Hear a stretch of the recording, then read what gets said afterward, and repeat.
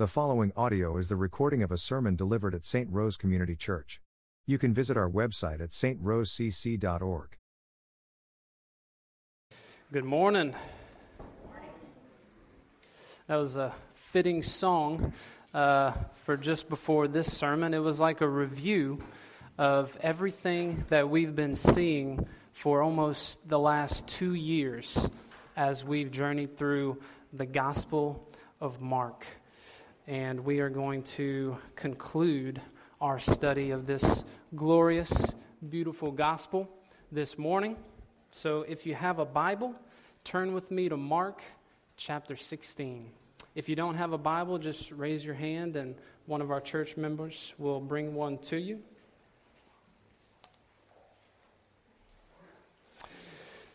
This study has blessed my heart and just grown me personally. And I hope that each of you can say the same thing. Just the awesome truth that we've seen throughout this gospel. From the very beginning of the gospel, Mark told us what his intention was, right? In Mark chapter 1, verse 1, he says, the beginning of the gospel of Jesus Christ, the Son of God.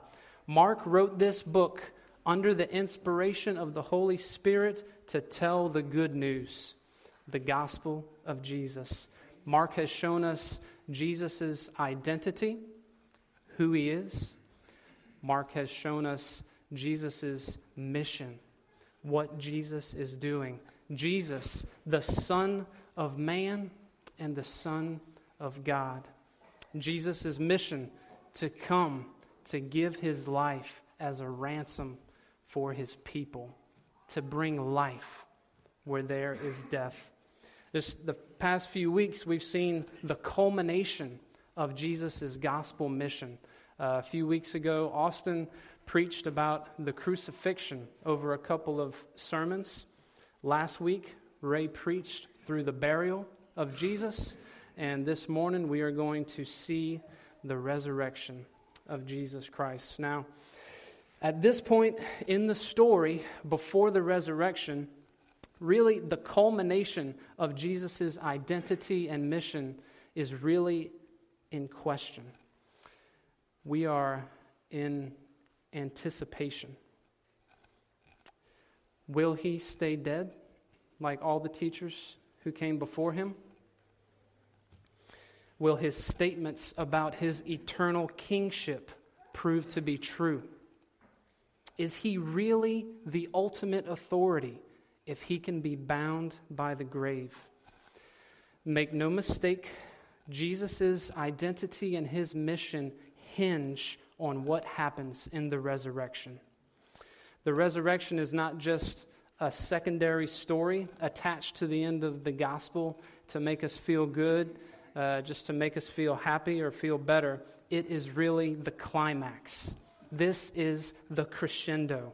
One commentator writes about the resurrection and says this: the climax to Mark's gospel is the resurrection. Without it, the life and death of Jesus, though noble and admirable, are nonetheless overwhelmingly tragic events. So look with me now at this glorious truth as we see the culmination of Mark's gospel. In chapter 16, we will read starting in verse 1. When the Sabbath was past, Mary Magdalene, Mary the mother of James, and Salome bought spices so that they might go and anoint him. And very early on the first day of the week, when the sun had risen, they went to the tomb. And they were saying to one another, "Who will roll the stone away for us from the entrance of the tomb?" And looking up, they saw that the stone had been rolled back. It was very large. And entering the tomb, they saw a young man sitting on the right side, dressed in a white robe, and they were alarmed. And he said to them, "Do not be alarmed. You seek Jesus of Nazareth, who was crucified. He has risen. He is not here. See the place where they laid him. But go, tell his disciples and Peter that he is going before you to Galilee. There you will see him, just as he told you." And they went out and fled from the tomb, for trembling and astonishment had seized them. And they said nothing to anyone, for they were afraid. Let's pray. Lord, we thank you for bringing life where there is death. We thank you for overcoming the grave. Help us to see you in your resurrection life more clearly this morning. Help us to trust your word more this morning. Help us to have a higher view of you and your blessed word. In Jesus' name, amen. So the first thing we're going to do this morning is examine closely Mark's account of the resurrection. Our text this morning is one of the most closely scrutinized and criticized historical narratives in the history of the world, and rightfully so. If a man predicted that he was going to rise from the grave and then it happened, then the account about that should be closely examined. So we're going to examine it closely. Then after we examine the story, the next thing that we're going to do is discuss how Mark ends his gospel. There's some peculiar things that we need to talk about the ending of this book. And then lastly, my favorite part of the sermon, we will discuss some final implications of the resurrection. So let's examine this narrative in 3 scenes. Scene number 1, the preparation of the women. Scene number 2, the experience of the women. And scene number 3, the response of the women. Okay, so here we go. Scene number 1, the preparation of the women. Look again at verses 1 through 3. When the Sabbath was past, Mary Magdalene, Mary the mother of James, and Salome bought spices so that they might go and anoint him. And very early on the first day of the week, when the sun had risen, they went to the tomb. And they were saying to one another, "Who will roll away the stone for us from the entrance of the tomb?" So the first thing that we learn from this scene is that these women have extreme love and devotion for Jesus. The women's preparation of spices and perfumes for anointing was an act of love, honor, and devotion because they were trying to reduce the stench from his decomposing body. This was the first opportunity that they really had to do this. They would have anointed his body on Friday, right when he was crucified, but they really ran out of time because the sun was going down at the end of that day, and the Sabbath was approaching on Saturday, when they were not lawfully allowed to make preparations and do this type of thing for Jesus. Luke 23 gives us this detail about what was going on. It says, "It was the day of preparation, and the Sabbath was beginning. The women who had come with him from Galilee followed and saw the tomb and saw how his body was laid. Then they returned and prepared spices and ointments. On the Sabbath day they rested according to the commandment." So on Sunday morning, these women got up and they were eager to finish their preparations of these spices and perfumes and go and honor the body of their Lord Jesus. These women had been following Jesus for the past 2 or 3 years, devotedly, seeing him and his teaching and his work, and they loved him. Now, it's not all positive for these ladies, unfortunately, in this scene. The next thing that we see is that these women were not anticipating Jesus' resurrection. They were not anticipating his resurrection. Jesus had explicitly foretold his resurrection at least 3 times in the Gospel of Mark. He told it in chapter 8, chapter 9, and chapter 10. So the question is, why would these women take the time to go and anoint the dead body if they were expecting him to rise again, right? So they either forgot about it, they didn't understand, or they didn't believe that it was possible, that it was going to happen. And these women aren't the only ones that are guilty of this. We know that the other disciples were not looking for the resurrection either. The other gospel accounts tell us that they struggled to believe in the resurrection even after it happened. You remember the story of Jesus appearing to the disciples, and they struggled to believe it. Thomas struggled to believe it. He had to touch Jesus' scars in his side. Why did all of Jesus' followers struggle to understand and believe what he was doing in this resurrection? I believe it's because their eyes were not opened to things above. They were not thinking about the things of the Spirit. They were not setting their mind on God's kingdom. Their expectation and their focus was on the things of the earth, the things of the flesh, the things of their earthly Israeli kingdom. We know, as we've preached through Mark, that these disciples were looking for Jesus to be some kind of earthly king, right? They wanted him to take over Rome. They wanted him to come in and be the king of Israel. Now, before we are too quick to cast blame and throw these disciples under the bus, how often do we live expecting the return of Christ? Did Jesus promise that he's going to come back? Yes. How much do we live in anticipation of his return? Let us not be too quick to cast blame on these disciples, but let us learn to set our eyes on God's eternal kingdom. Like their eyes should have been set on the tomb, waiting for him to rise, our eyes should be set on the skies, waiting for his return. Amen? Now, a final thing that we can glean from this scene is that these women were unaware of the chief priests and the Pharisees' attempts to seal the grave. Look at verse 3 again.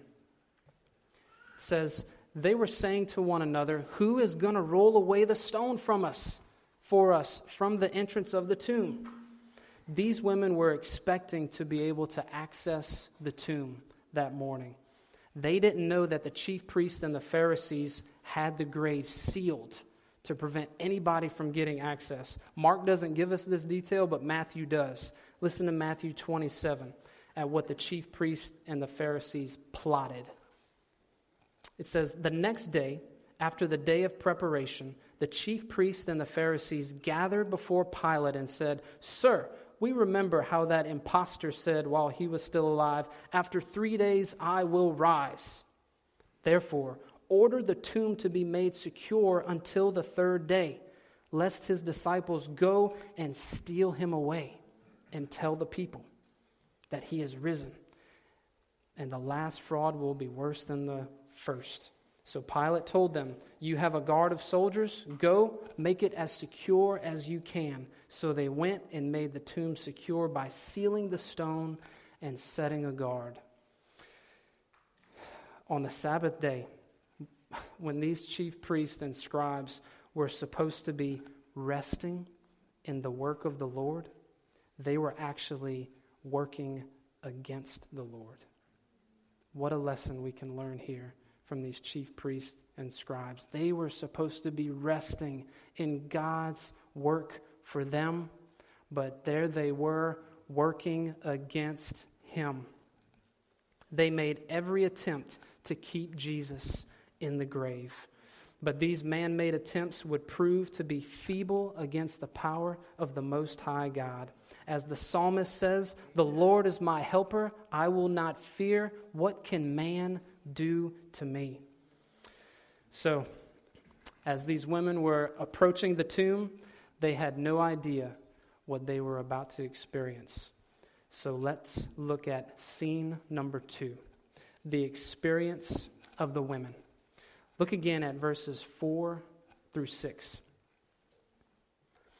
And looking up, they saw that the stone had been rolled back. It was very large. And entering the tomb, they saw a young man sitting on the right side, dressed in a white robe, and they were alarmed. And he said to them, "Do not be alarmed. You seek Jesus of Nazareth, who was crucified. He has risen. He is not here. See the place where they laid him. But go tell his disciples and Peter that he is going before you to Galilee, and there you will see him, just as he told you." The first thing that we see in this scene is that the stone had been rolled away. Now, Mark doesn't tell us who rolled the stone away, but Matthew does. Matthew 28 says that an angel of the Lord descended from heaven and came and rolled back the stone and sat on it. Now, something struck me as I was preparing the sermon and was reading Bible scholars about this part. They point out that the angel did not remove the stone to let Jesus out. The angel removed the stone to let the people in, to witness the empty tomb. Jesus did not need the stone to be removed in order to get up and get out of that tomb. Amen. We see in the other gospel accounts that after Jesus' resurrection, he was able to bodily appear places and disappear from places without being bound by physical barriers. Death has no authority over him. Time and space have no authority over him. He has all authority in heaven and on earth given to him. The next thing that we see in this scene is the presence of the angel or angels. Verse 5 says, "And entering the tomb, they saw a young man sitting on the right side, dressed in a white robe." Now, John's gospel tells us that Mary Magdalene bolts right when she sees that the stone is rolled away from the tomb, and she doesn't get to encounter this angel with the other ladies. So the other ladies are there, and they encounter this angel as they linger and look into the tomb. Now, you heard me say angels. I want to take a moment here and talk about something about the resurrection narratives. I believe this is important for us to see. I want to discuss supposed differences that we see in the gospel accounts of the resurrection. If you read Matthew and Mark, one angel is mentioned at the tomb. If you read Luke and John, two angels are mentioned at the tomb. For example, let's look at Matthew's account in Matthew 24. Matthew writes, "And they found the stone rolled away from the tomb. But when they went in, they did not find the body of the Lord Jesus. While they were perplexed about this, behold, two men stood beside them in dazzling apparel."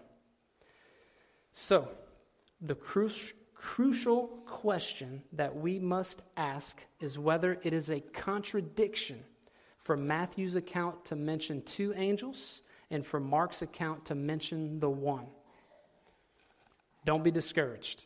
It is not a contradiction. And let me give you an illustration why.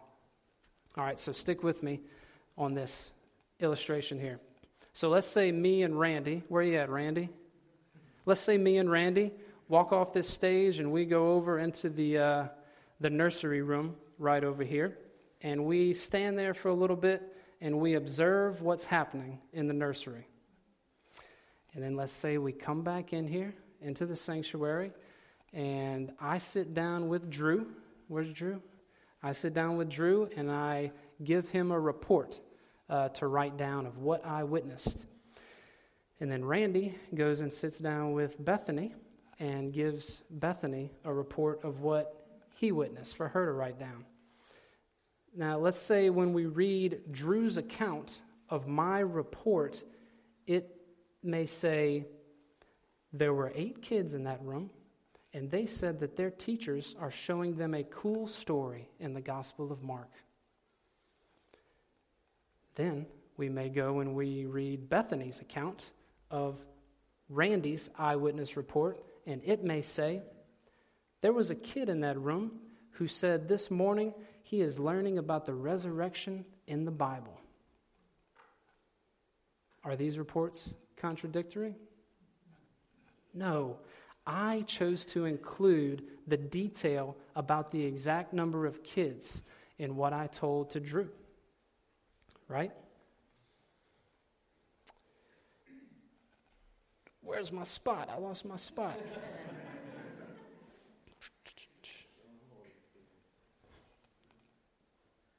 Yeah, I chose to include the detail of the exact number of kids. For me, that one child was speaking on behalf of all of the other children in the room. I also chose to include the detail about the book of the Bible that they were studying. Randy chose to focus his account on the one kid who made a specific statement about what they were learning. He also chose to be more detailed about the story that they were studying, but not the exact book.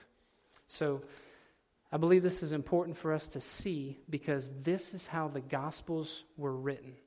Matthew, Mark, Luke, and John were recording the eyewitness accounts of those who experienced the resurrection. They are retelling it from those eyewitnesses' perspectives. So the reason I'm taking the time to talk about this and share this with you is because the enemy is out to discourage you from trusting God's word. There are multiple things like this in the gospel accounts of the resurrection that non-believers and skeptics get out there on YouTube and the internet and they start saying that these are contradictions. They fail to dig deep enough to explain to you how these accounts can be harmonized into a consistent story. Okay? Now, the final thing that we see in this scene is really the climax of this entire resurrection account. And that is the resurrection testimony of the angel. Listen again to verses 6 and 7. Do not be alarmed. You seek Jesus of Nazareth who was crucified. He has risen. He is not here. See the place where they laid him. But go and tell his disciples and Peter that he is going before you to Galilee, and there you will see him, just as he told you. This is testimony from heaven. Amen? This is divine revelation. The angel is God's messenger, sharing what God has done. This testimony is specific, it's direct. The Jesus that they know is named. The Jesus that they know is attested to have been crucified. The Jesus that they know is attested to have been buried in that exact grave. And the Jesus that they know is attested to have been raised. In Acts 2:24, Peter preached this: God raised Jesus from the dead. This reveals what God has done. God has raised Jesus up. Skeptics, again, have tried to argue against the gospel's account of the empty tomb. And they come up with all kind of different theories. There's multiple theories out there. Some say that Jesus was not truly dead.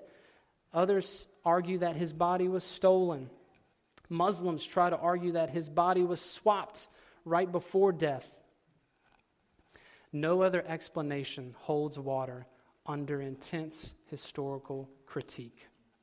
The resurrection is the only reasonable explanation able to adequately reconcile the facts surrounding this event and the testimonies and the history in the years following this event.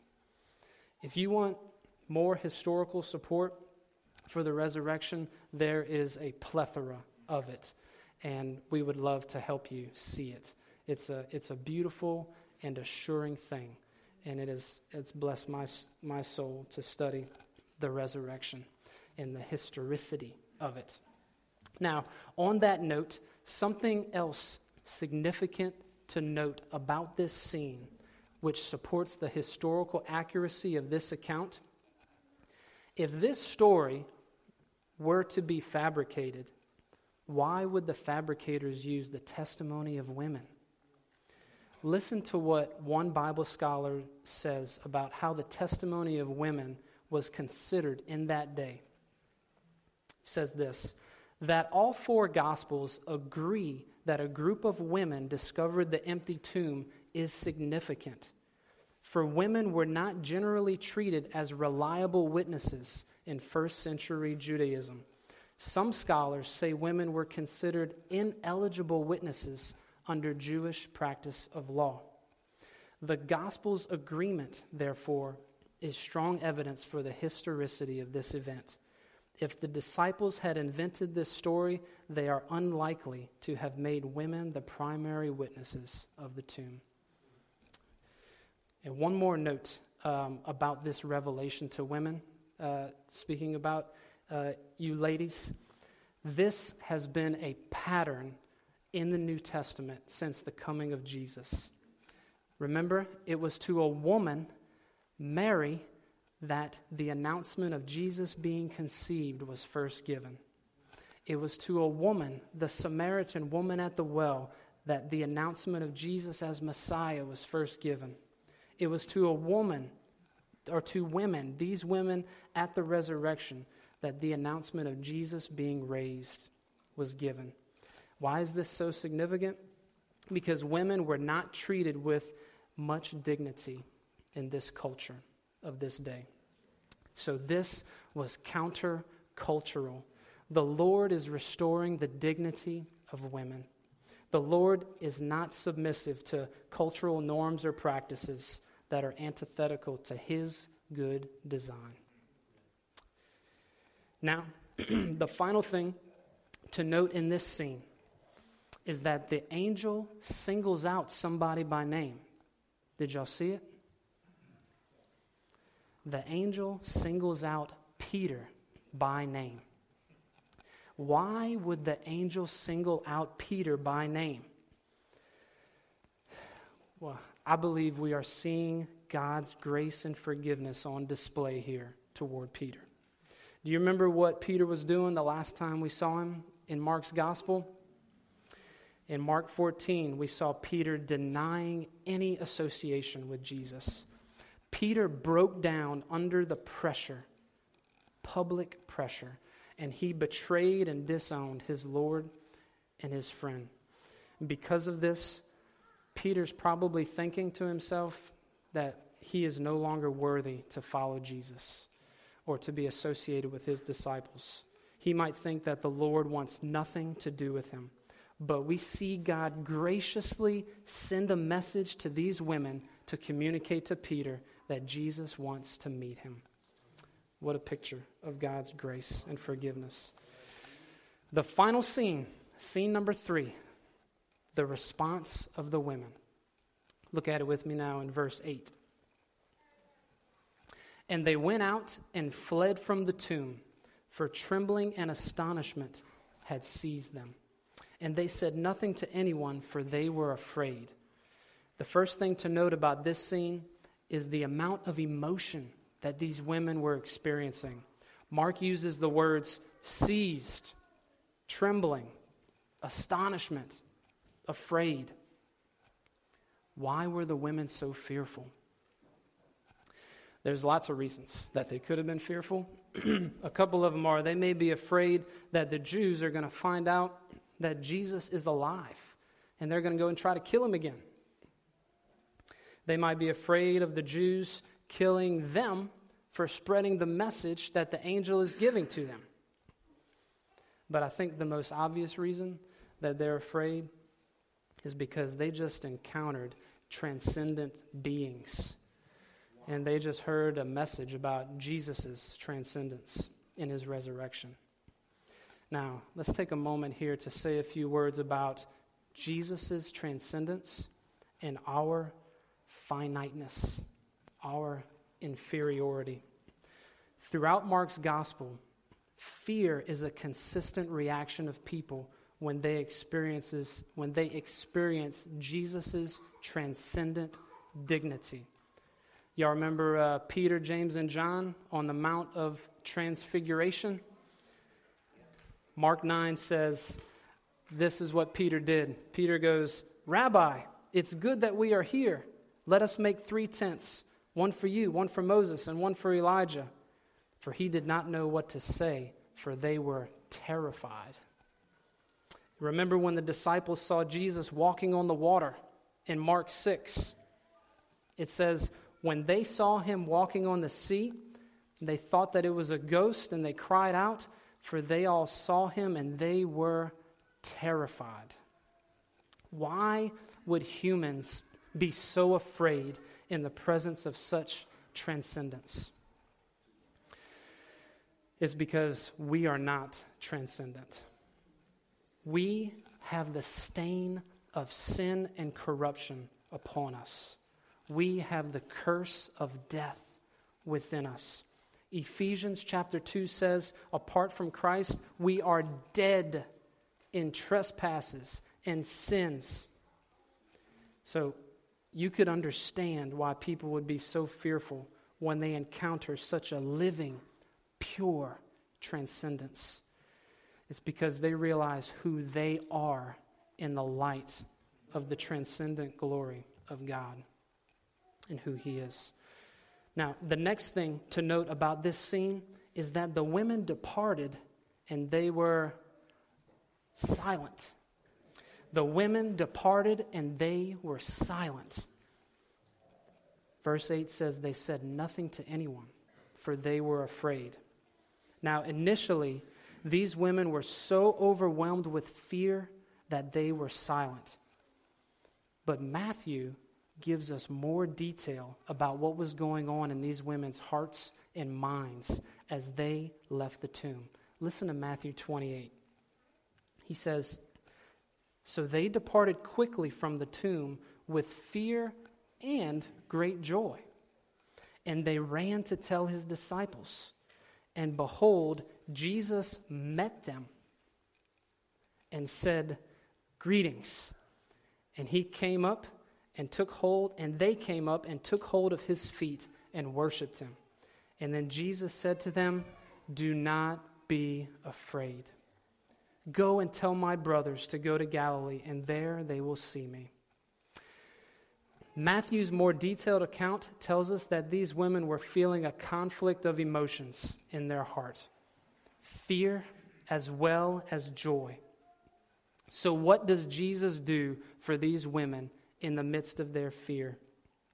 Jesus meets them in their fear. They may have been reluctant to say anything at first. They may not have known what to say. They may not have known how to say it. But in this moment, Jesus shows up. He encourages their hearts. He calms their fears. He is there with them. He is not dead. He tells them the same thing that the angel told them. Don't be alarmed. Don't be afraid. And this is the type of assurance that we see given repeatedly all throughout the Bible when humans encounter transcendent beings. And this is a gracious thing that the Lord does for them. And this is our only hope. Our only hope for deliverance from fear, like these women had. Our only hope for deliverance from sin and death and the stain upon us, the curse upon us, is that Jesus is alive. It's that Jesus is there. We have access to joy in the Father through the death, burial, and resurrection of Jesus on our behalf, and we must submit to him and find our greatest joy in him. These women found joy in him when they beheld his presence on the road there. Okay? So we have concluded our examination of this narrative. Now let's talk about the ending of Mark. It's very interesting, the way that Mark ends his gospel. If you look in your Bible, if you take it out and you look at it, at the end of verse 8, between verse 8 and the next section, you'll probably see written in brackets this: some of the earliest manuscripts do not include 16:9 through 20. This section 9 through 20 at the end of Mark is called the long ending of Mark. And there is debate about whether this portion of Mark's gospel should be treated as canonical. Fancy word. Canonical means treated as the inspired word of God. We have decided here at our church not to preach this text and treat it as non-canonical. Now, we don't have time this morning to go into deep detail about why, but thankfully, one of our church members, Brother Austin D. Armand, has done a lot of good research on this topic and this text. And tonight at 6 p.m., he is going to be presenting a position paper on this to talk about the reasons why we treat this portion of Mark the way that we do and the different views that are out there about it. So plug to come back tonight at 6 p.m. It's going to be beautiful. But I want to say a few brief words about it this morning for us. There are two crucial questions that we need to answer about this long ending of Mark. The first question is, did Mark write it? I'm going to quote a couple of Bible scholars here, Longman and Garland. Here is what they say about this question. Did Mark write this? There is overwhelming evidence, both internal and external, that verses 9 through 20 were not composed by Mark. Their style and vocabulary are non-Markan, and their content is clearly secondary. So, again, we'll discuss that even more tonight, but there is a brief review for you. The second question is this: did Mark intend to end his gospel at this point, or was the original ending lost? Again, these Bible scholars say a decision on this issue is very difficult, with excellent scholars on both sides. Some commentators argue that the abrupt ending is intentional, and it fits well with Mark's narrative purpose. Now, regarding the notion that the ending might have been incomplete or lost, they say this: while it's possible that Mark was unable to complete his work, perhaps because of persecution or martyrdom, it seems more likely that the ending was lost before it could be reproduced by copyists. A single page of the papyrus could have come loose from the binding of the original codex, perhaps while the document was in transport. Okay? Now, I know as a lot of you are hearing this, some of you maybe for the first time, if you've never studied this long ending of Mark before, this might be kind of startling you a little bit or disturbing you some. Let me share a final word from these Bible scholars to encourage you. The uncertainties concerning the ending of this powerful and dramatic gospel can be disturbing for some Christians today. But this need not be so. It must be recognized that for Mark and his readers, the resurrection of Jesus was no way in doubt. Rather, it was an indisputable historical fact. Jesus himself, the hero of Mark's story and an absolutely trustworthy character throughout the narrative, has 4 times referred explicitly to his own resurrection. Now, at the end of the gospel, an angel from God, another trustworthy character in Mark's drama, announces that this prediction has come true. Jesus is risen, and his disciples will see him shortly in Galilee. And the evidence throughout the biblical narratives and all the other gospels and then Paul's epistles is overwhelming, testifying about witnessing the risen Christ. 40 or tons of people saw him at one time. He appeared to many people in many places, and there is no historical doubt about this resurrection. So be encouraged about this, and I hope you come back tonight to hear Austin teach us how to think rightly about this. Last portion of our sermon this morning, and my favorite part, the implications of the resurrection. What are the implications of it? Why is it so important? What does it mean? 6 implications. Number 1, the weekly calendar for God's people has changed. Before the weekend of the resurrection, the people of God, the Israelites, would Sabbath on Saturday. And that was the day that was treated as most holy for them. After the resurrection, the people of God, Christians, began to gather on Sunday, celebrating it as the Lord's Day, worshiping and remembering when Jesus rose. Now, with that, it's important to remember, I want to make sure to note that worship on the exact day of Sunday is not commanded in the Bible, okay? But it's very important to also know that we are to gather together.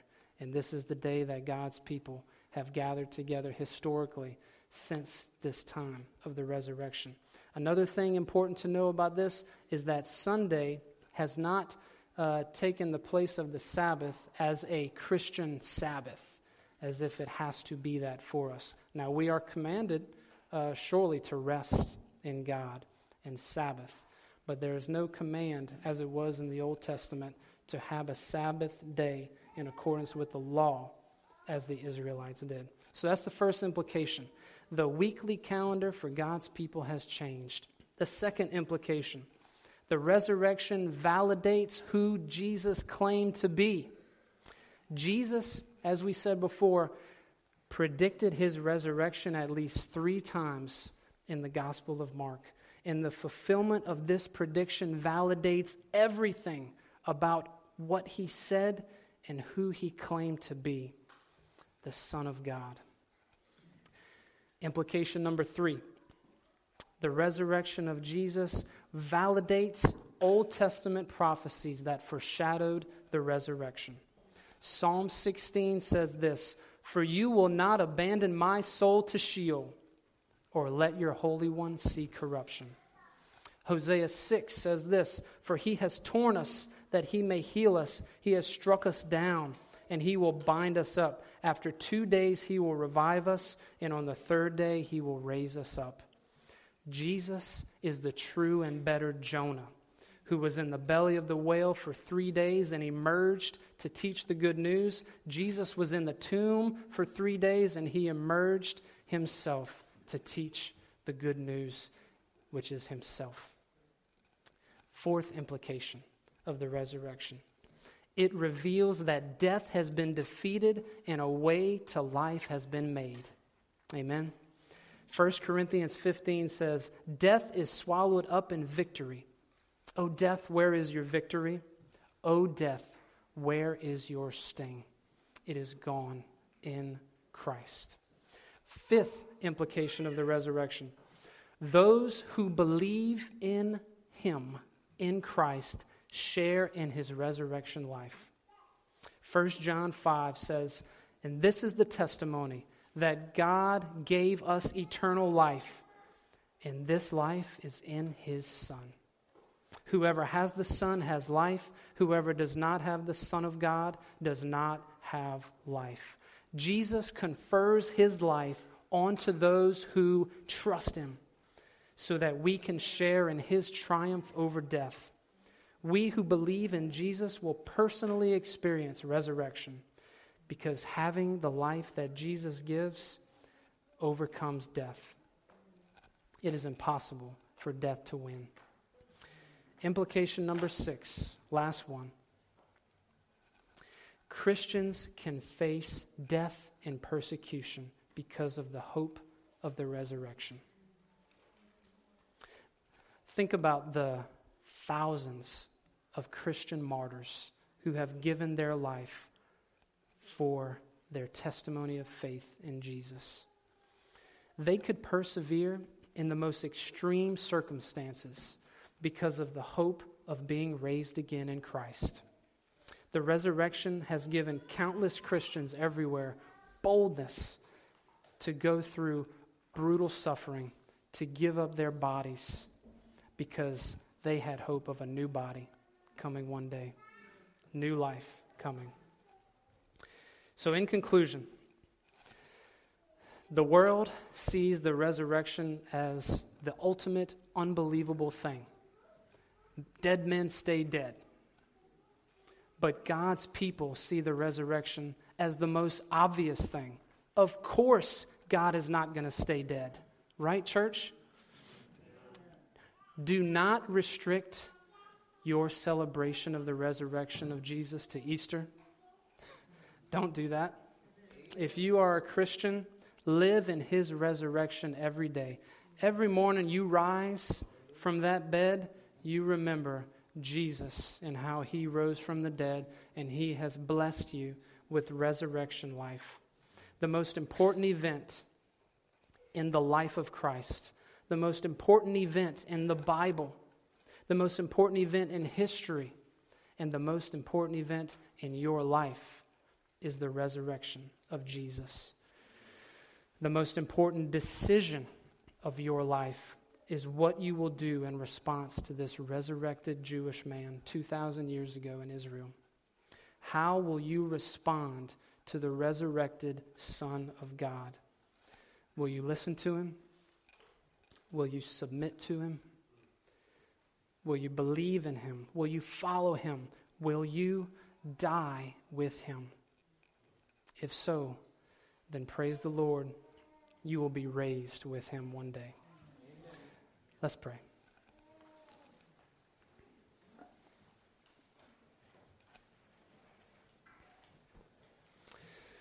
Lord, we stand in awe of the gospel. We stand in awe of your resurrection. And we praise you, Lord, for opening the eyes of our hearts to see the glory of Christ. We praise you, Lord, that death no longer has victory. Fear no longer has victory. It doesn't have a grip on us.